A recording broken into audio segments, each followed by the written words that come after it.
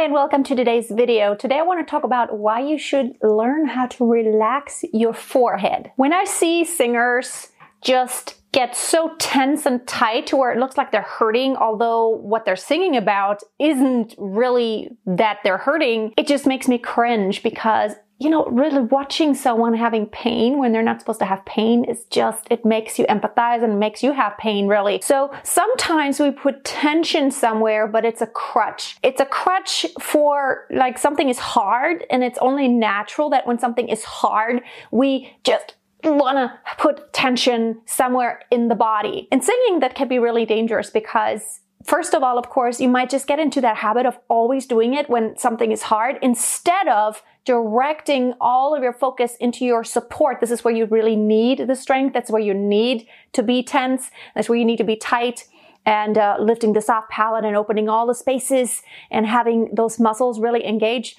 That's where you need the tension, but you don't need your tension in the shoulder, in the arm, or in the forehead. So really be very conscious about what you do. Do you do something with your face? Do you do something with your forehead? First of all, it creates tension that doesn't need to be there. And usually it doesn't only stay here on your forehead.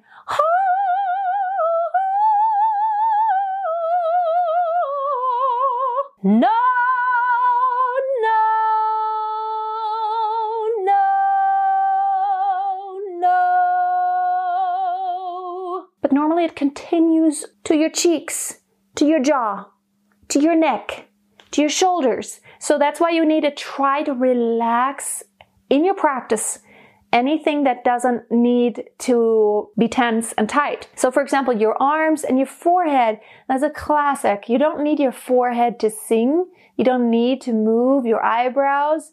It is, of course, I don't want you to stand there like a stoic when you're actually singing a song and interpreting, but when you're doing your daily exercises, try to just focus on, am I doing this as a crutch?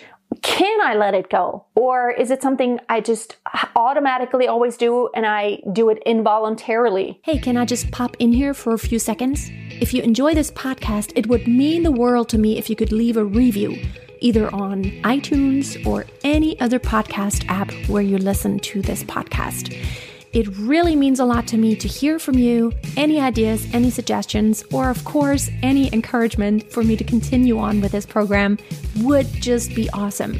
Thank you so much for being a listener. And now let's get back to today's program. The point I'm trying to make is you should be able to turn on and off every single switch of moving every single part that you do or do not need for singing. And since, of course, the forehead is something you only need for expressing something, it could be really counterproductive to always have that urge to cringe and to just really make these muscles very tight when maybe you have a song that is actually joyful. So, joyful, joyful, I adore thee. I mean, it looks like I'm in pain, but the music is not about being in pain. What I do in order to really check myself is I record myself on video, and I also really, as I practice, I pay attention. I try to relax all the muscles. I check.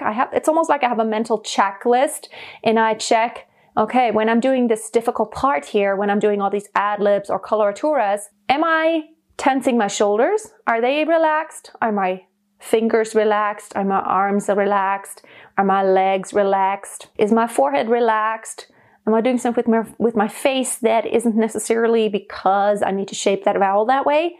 And so it's like going through the checklist that assures that you don't get into these really bad habits that just make your audience cringe or think you're in deep pain, although you're not supposed to be. It's almost like you want to create the illusion that you just easily sing. And it's just like, you just happen to sing the story, but you might as well just talk about the story. You happen to sing pitches and do all this difficult stuff, but it should never look difficult. It could look like it's a lot of work in terms of you're engaging your body and you have tension in your support and it's intense, but it should never be, oh my goodness, I think like a vein is about to pop now. Check out my Facebook group, Master Your Voice, to continue on the conversation, and check out all my free resources, including a 5-day belting challenge on my website, masteryourvoice.tv. I hope to see you soon. Until next time, always keep a song in your heart and always keep on singing. Bye.